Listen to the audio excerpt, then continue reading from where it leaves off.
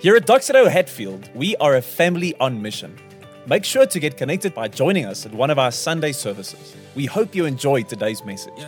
Baby laying in the manger on the first Noel, being treated like a stranger on the first Noel. Ain't no crowds or disciples on the first Noel. Flesh and bone just like you on the first Noel. Noel, the first Noel, Noel, the first Noel. Okay, Hatfield, let's open up our Bibles then together once again to the book of Matthew. So the first book in your New Testament, second half of your Bible, Matthew chapter 5. Matthew chapter 5. And as you are opening up there, as we said last week, it seems that in this time, everyone encourages us in the festive season to count our blessings, isn't it? And this is the season that everyone seems to be blessed. Hashtag blessed, right? So this is the most used hashtag in the festive season. Everyone seems to be blessed. If you go onto Instagram and you type it in, you'll get 139 million results, of which the most of those are obviously just cars and bodies and houses and holidays. Everyone is blessed. And I think the overuse of this hashtag blessed handle has actually led to some very ironic comedy. As we said last week, Devin Magwood is the comedian. He tweeted out, "Caught a piece of bacon falling out of my sandwich right before it hit the ground. Hashtag blessed." So maybe you've got some deeper blessing than that at the moment you're contemplating. But the question we've been asking is, what does it mean to be truly blessed? What does blessing mean? Is it material? Is it spiritual? Is it financial? Is it relational? What does it mean to be blessed? And in this series that we started last week and into early January, we're calling it Blessed Beyond Measure. We want to look at that very issue because Jesus, in probably the most famous sermon of all time, I think actually one of the most influential bits of oratory expression in the history of mankind, called the Sermon on the Mount, he opens this famous saying of his with this thing in English that we call the Beatitudes. Blessed are, blessed are, blessed are.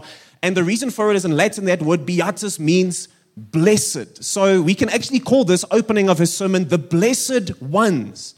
Jesus says he wants to spend time speaking about those that are truly blessed and why.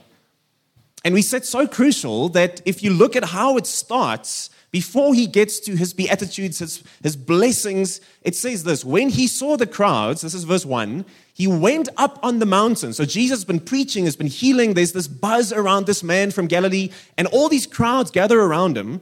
But it says as he goes up, the crowds gather around, but then his disciples, those who were following him, they came to him. And verse 2 says, and then he began to teach them.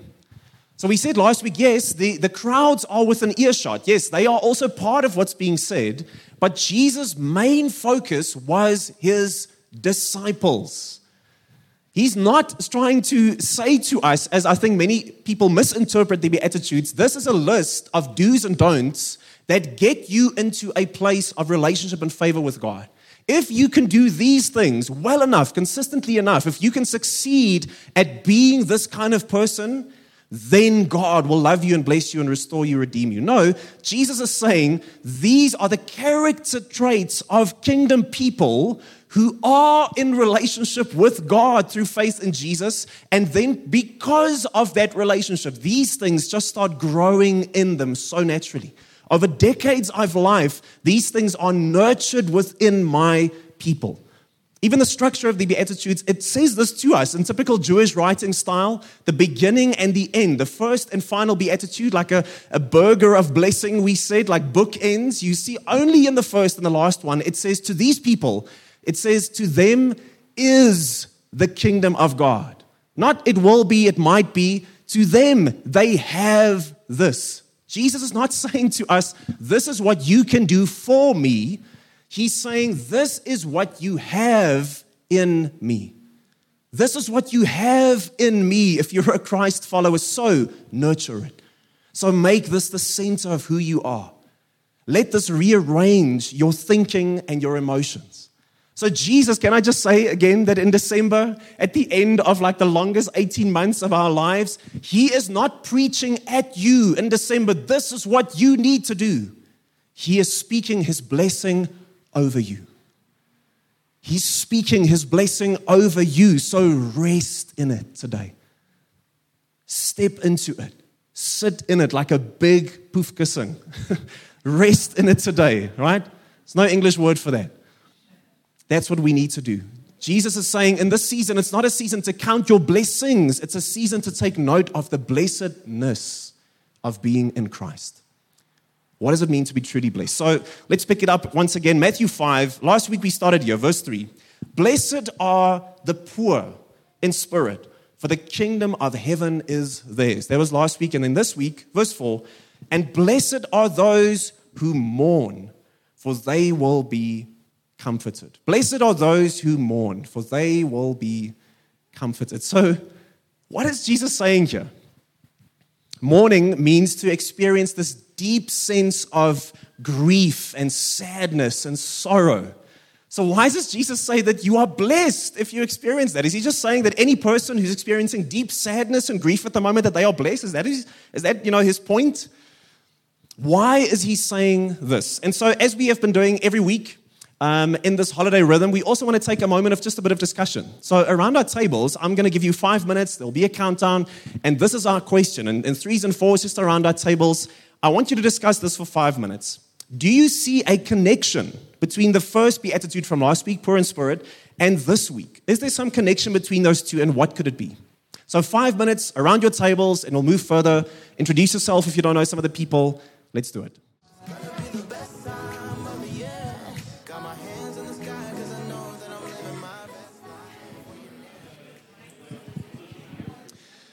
Great. So I hope that you've had some really productive discussion and not sharing memes with one another. So blessed are those who mourn, for they will be comforted. What is Jesus saying? So Colin Smith, he's a theologian and a pastor. He says there are actually 3 kinds of mourning, experiencing that deep kind of sadness and grief. The first is sinful mourning. Second is natural mourning. And the third is spiritual mourning. So what is sinful mourning? Sinful mourning is when I basically crave, I desire something that God has given to someone else, but not to me. The Bible also calls this coveting. Why? Because in a sense, I'm mourning the fact that I don't have the life that I think I should have. I'm mourning the fact that other people have the things that I feel I rightfully should have. You know, many years ago, I so struggled with this on the social media front that I completely deleted my Facebook account for 3 years. I was off of Facebook, deleted it, gone, because just for me, maybe you're more mature than I am, but I couldn't handle that. Just the comparison that I constantly experience on the inside, and I constantly felt like, you know, other people have the things that I feel I so deeply desire, and I realized I was in this place of sinful mourning, coveting. So obviously that's a very destructive thing. It kills you on the inside. Comparison leads to spiritual death, and I don't think that's what Jesus is speaking about here. But what about natural mourning? Natural mourning is when someone close to me that I love, when I lose that person, or when something calamitous happens in my life, I go into a place of mourning. Actually, one of our community group leaders yesterday, she lost her father, and they're going to be in a season as a family of natural mourning, because that is the natural response that we have in our hearts to people that we love when we lose them. And Jesus knew about this. Shortest verse in all of the New Testament. John 11:35. Jesus loses a close friend and Lazarus, and it simply says he wept. Jesus knew in the depth of his soul what it means to mourn someone. And I want to say natural mourning is needed and it's good. It's part of how we've been put together. In fact, I think God gives us his Holy Spirit. And one of the names for the Holy Spirit is the Comforter. I think God gives us his Spirit, his presence, but also his people, that in those seasons of mourning that we are supported and we are comforted. But I also don't think that's what Jesus is saying, that those who are just going through really difficult times of loss, that they are just simply blessed. Why? Because in the Beatitudes, I think that Jesus is saying to us, these are the qualities of kingdom character that I want my people to have in abundance. I want you to have as much of this as possible. And I doubt that Jesus is saying, I want my people to go after as much heartache as possible. Get as much brokenness and loss in your life as you can. I doubt that that is what he is trying to say to us. So I don't think that's the mourning that he's speaking about either. I think he's speaking about spiritual mourning. And what is spiritual mourning? Spiritual mourning is the flip side. It's the other side of the coin from what we spoke about last week. We said last week that blessed are the poor, not poor materially and not poor like I have a poor spirit, like I have a low self-esteem or no ambition. That's not what he was speaking about. He said poor in spirit means I realize somewhere in my life, whether I have everything I've ever wanted materially or nothing, there comes a place for every person where I realize that I'm spiritually bankrupt before God. I can bring nothing to him, to garner his blessing, to force him to love me or to bless me. I come with nothing. Nothing in my hand I bring. Simply to the cross I claim I am bankrupt. But what's being said here is when that understanding, that conviction, when it goes from up here, I realize that, and it comes down to here, in the depth of my heart, of my soul, I experience that spiritual mourning. Now I'm no longer just realizing the fact that I need God. Now from the most guttural, honest, raw place of my soul, I cry out to God, I need you. I cry out. I don't just go, I turn over a new leaf and, I'm going to church and I'm going to patch myself up a bit and I'm going to try harder. No, there is this absolute emotional, spiritual desperation in me that God, I am a billionaire with everything I've ever wanted and yet I'm deeply empty. I need you. I desire you. I'm desperate for you. This is what spirit, and here's the beautiful thing. You might think, wow, that's heavy for December, but here's the beautiful thing. What does Jesus say about people who reach that place, that deep, guttural, honest, raw place? It says they will be comforted. They will be comforted. Romans 10:13 so famously says, for everyone who calls on the name of the Lord will be saved. But I think we missed that middle part. Everyone who calls on the name of the Lord. No, it says everyone who calls on the name of the Lord. God, I need you. I don't need religion. I don't need better habits. I don't need morality. I don't need like a bit of life coaching. I am desperately in need of you. And it says those will be comforted. God is saying that, that natural mourning, that's needed and it's normal. Sinful mourning, it's deadly and it's distracting. But he says that spiritual mourning is blessed.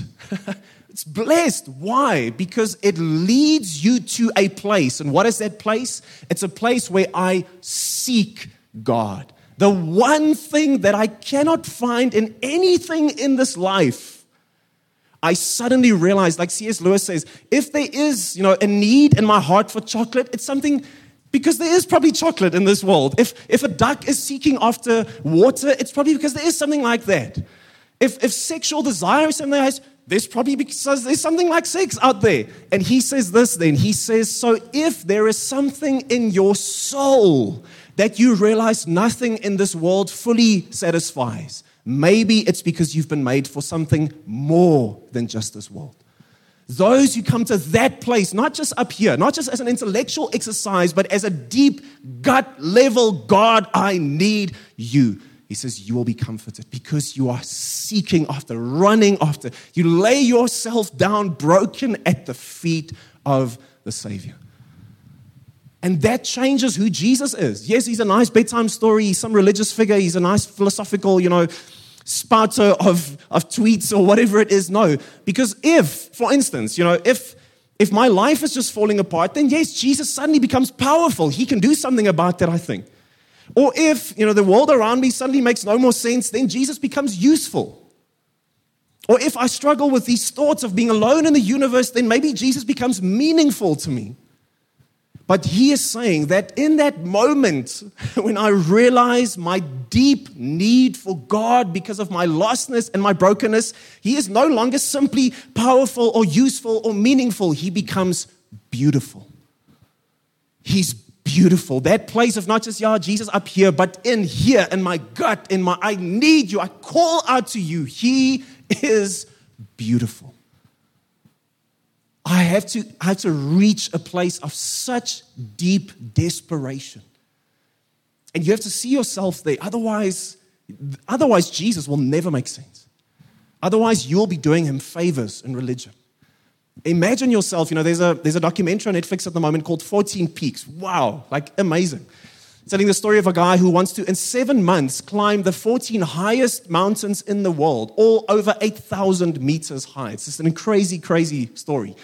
But he says that in those heights, if you lose your oxygen supply, eventually you'll develop something called HACE, high altitude cerebral edema. And he says this means that the lack of oxygen eventually leads you to a place where you cannot function normally. You can't think straight. You can't move. You are dead in the water. Hundreds of people die like that on these mountains. And so he says, if you end up like that and someone doesn't find you, you are dead.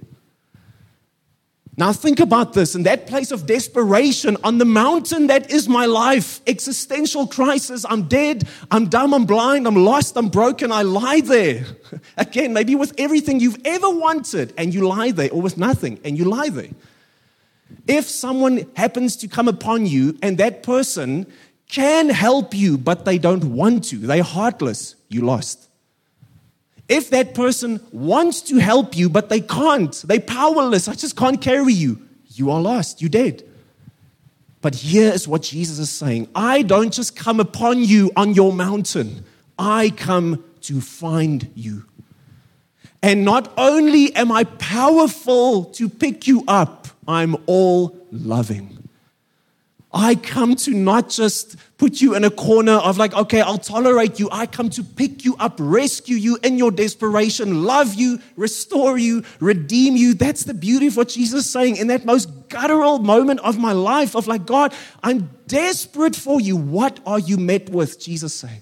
Is he saying you met with a God who is judgmental and hateful and who's it's all rules and you better sort yourself out and come into the house? No, he says you are met with a God of love, a God of comfort, a God of grace, a God who brings wholeness and restoration and redemption and healing, who calls you into a sense of who you are and your identity and your purpose, who comes to establish you in your calling. This is the God who we are met with. Jesus says, Matthew 11:28, come to me, all you who are weary and burdened. And what? I will give you rest. That is the God. That's why I love Catherine Doughty in her book, The Gospel Without Compromise. She says the gospel, the good news of Jesus, it can be summed up by saying that it is the tremendous, tender, compassionate, gentle, extraordinary, explosive, revolutionary revelation of what? Of a hateful God? No, of Christ's love. The one who comes to find you, pick you up, and carry you to the very end. Those who realize that, who from the most deep and dark part of their soul cry out for help, says those will be comforted. Guys, if following Jesus becomes this dry, emotionless drag, it's because I'm not daily and weekly being confronted once again with the beauty of this. That God has done this and infinitely more in my life. I mean, think about it. Jesus, when he starts his ministry in Luke, he goes and he recalls one of the old prophet's words in Isaiah, and he says, this is what I have come to do. Isaiah 6 verse 1, so famously, the Spirit of the Lord God is on me, Jesus would later say, because the Lord has anointed me to what? Bring good news to the poor, to bring healing to the brokenhearted, to proclaim liberty to the captives, freedom to prisoners, to proclaim the year of the Lord's favor, the day of God's vengeance, to comfort all those who mourn, to provide for those who mourn in Zion, to give them a crown of beauty instead of ashes, a festive oil instead of mourning, splendid clothes instead of despair. Friends, is this what my faith is like? Beauty, dancing, joy, exuberance. Is this what my faith is like? Or is it just dry, religious drudgery? Because Jesus is saying, this is what I want to give you. And the answer is, man, are the rhythms of my life here in December, well, like I said, spiritually, we need to lie into our poefkussings. That's what we need to do at the moment. And I lie into it by saying, are the rhythms of my faith built around, now I'm going to really figure it out. Now I'm going to impress God. Now I'm going to do better. Or is it built around God through your word and your spirit and your people, through the music that I listen to, the conversations I have, God, through the moments I create to be in your presence throughout the day, the way that I engage with the church, the way I think about literally the running of my day? Am I being confronted with the beauty of the God who brings comfort to the weary? He says, man, when you call out at your most desperate, not the desperation of my business is failing, and God, if you can just make this work, I'll do this, or God, just this exam, and we'll figure it. No, but that desperation of I have nothing but you. He says, am I being reminded of the God who in that moment showers me with his love, showers me with his grace, saturates me with his goodness? Is that the God? John Tyson, he's one of my favorite preachers from New York. And he says, that city it's a cynical city. 20 million people that are burnt out on performance, proving themselves, shattered dreams. He says that city is so cynical, and yet he says, I walk around after being there for decades of ministry and disappointment, and all of that in life. He says, I walk around in that city with childlike joy. Childlike joy. Why? Because my life's rhythm is built around encountering day after day, week after week. Not dry religion, but that place of on my knees crying before God, the tears just like filling my eyes thinking about this God for me, Jesus, resurrected for me, that God. Friends, in a cynical country, we can be people of childlike joy. Rest in it. Jesus says, this is what you have in me. So maybe I can remind you in closing this morning, maybe just with a story of the God who comes to do that for you. So Brennan Manning, in his book, The Furious Longing of God, he tells this story from his own life. Back in the late 1960s, I was teaching at a university in Ohio, and there was a student on campus who by society standards would have been called ugly. He was short, extremely obese. He had terrible cases of acne, a bad lisp, and his hair was growing in 4 directions at one time. He wore a t-shirt that hadn't been washed since the Spanish-American War, jeans with butterflies on the back, and of course, no shoes. In all my days, I've never met anybody with such low self-esteem. He told me that when he looked in the mirror each morning, he spit at it. No campus girl would date him, and no fraternity wanted him as a pledge. Now, he goes on to tell of this student, his name is Larry, and he says this guy had such a strained relationship with his father. His dad, this hard-nosed Irishman, he had never shown him affection and acceptance. They always had this very antagonistic and difficult relationship. So Larry goes home during the Christmas break from his studies, and he's with his parents, difficult couple of weeks between him and his dad, and then he needs to go back to university, and his dad says he'll ride the bus with him. And so he says this, the next morning, the father and son ride the bus in silence. They got off the bus, and as Larry had to catch a second one to get to the airport, directly across the street are 6 men standing under an awning, all men who work in the same textile factory as Larry's father. They begin making loud and degrading remarks like, oink, look at that fat pig. I tell you, if that pig was my kid, I'd hide him in the basement. I'd be so embarrassed. Another said, I wouldn't. If that slob was my kid, he'd be out the door. Hey, pig, give us your best oink. Imagine that moment. Imagine for the father as well. In that moment, for the first time in his life, his father reached out, embraced him, kissed him on the lips, and said, Larry, if your mother and I lived to be 200 years old, there wouldn't be long enough to to thank God for the gift that He gave us in you. I'm so proud that you are my son. Now, he tells that Larry was an atheist at this point of his life. And when he got back to university, he walked straight to Branning, his office, and he starts asking him about God, about faith, eventually about Jesus. And after weeks of just conversation back and forth, Larry becomes a Christian. And his life is radically impacted. And Brennan Manning asks the question, what was the change that took place? Was it these conversations that I had with him? And he says this, he says, no. It was because of a day long ago during a Christmas vacation, standing at a bus stop, when his hard-nosed Irish father healed him. Yes, his father healed him. His father had the guts to choose the high road of blessing in the face of cursing and taunts. His father looked deeply into his son's eyes, saw the good in Larry that Larry could not see for himself, affirmed him with a furious love, and changed the whole direction of his son's life. Friends, this is the picture of the God who says, blessed are those who come to the lowest point of their lives and who cry out. Why? Because they will be comforted. This is the God who looks into your eyes in that moment, dead on the mountain, who kisses you on the mouth and says, you are my son.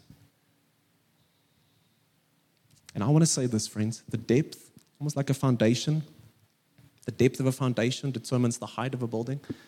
The depth to which this captures my heart will determine the height of my soul's joy and pleasure and hope. The depth to which this God captures my heart will determine the height of my soul's joy and pleasure and hope. Let's pray. Jesus, this morning, I want to ask just in the tenderness of this moment, may you just come and shower us just with the picture of the Father who does not condemn but comes to save, to restore, to redeem, to renew. God, for every person who's a Christian here this morning, may they be brought back to the place of deep, deep mourning for what has been. And in that, discover the depth of joy of what is. And may you invite every heart who's at a distance. Spirit will just bring them, God, to Jesus and to his cross. Thank you, Jesus, for who you are, for what you've done. Thank you that we can experience a comfort that goes beyond any blessing of this world. In Jesus' name we pray. I want to end just by giving us, like we said last week, in this season, I don't want to give you a bunch of do's. I want to give you just the practice. We spoke about contemplative prayer last week, breathing prayer.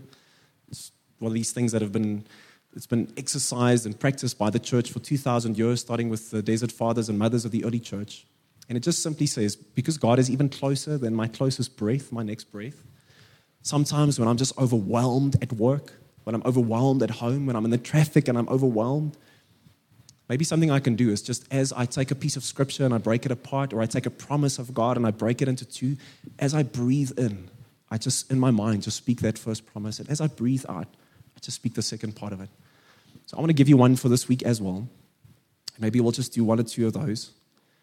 And you can put your own words in there, but maybe this helps you. As we breathe in, we just say, Father, I need your love. And as I breathe out, I just say, your love heals all of me. As I breathe in, Father, I need your love, just in my mind. And as I breathe out, I just say, your love heals all of me. Just close your eyes for a second. Let's just do that together, just 2 or 3 times. As we breathe in, Father, I need your love. As we breathe out, your love heals all of me. Breathe in. Father, I need your love. breathe out. Your love heals all of me. Last time, just breathe in. Father, I need your love. As we breathe out, your love heals all of me. Amen and amen.